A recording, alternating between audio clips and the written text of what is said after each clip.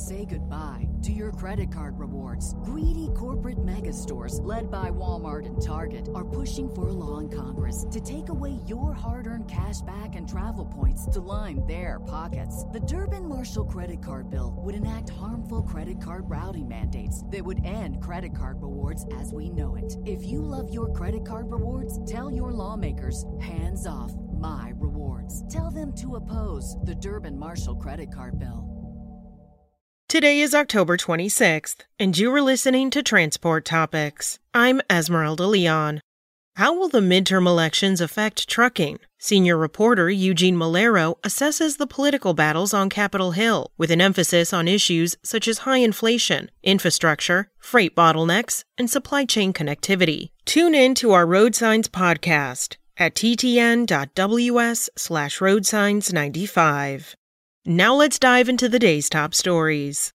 American Trucking Associations revealed Tuesday that it estimates the shortfall of professional drivers has decreased slightly to 78,000 for this year. That's down from an original estimate in 2021 of a record 80,000 drivers. But ATA says the shortage could swell to more than 160,000 over the next decade, based on current driver demographic trends and projected growth in freight demand.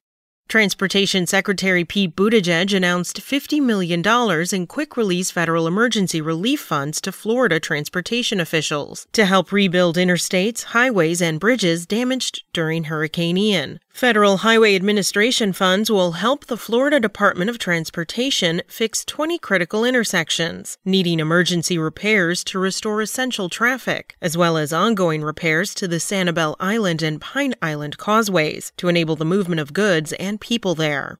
PACCAR notched record third-quarter income amid record results at its parts business and strong global demand for its trucks. PACCAR reported net income of $769.4 million, which was 102% higher than the $380.5 million of earnings in the year-earlier period.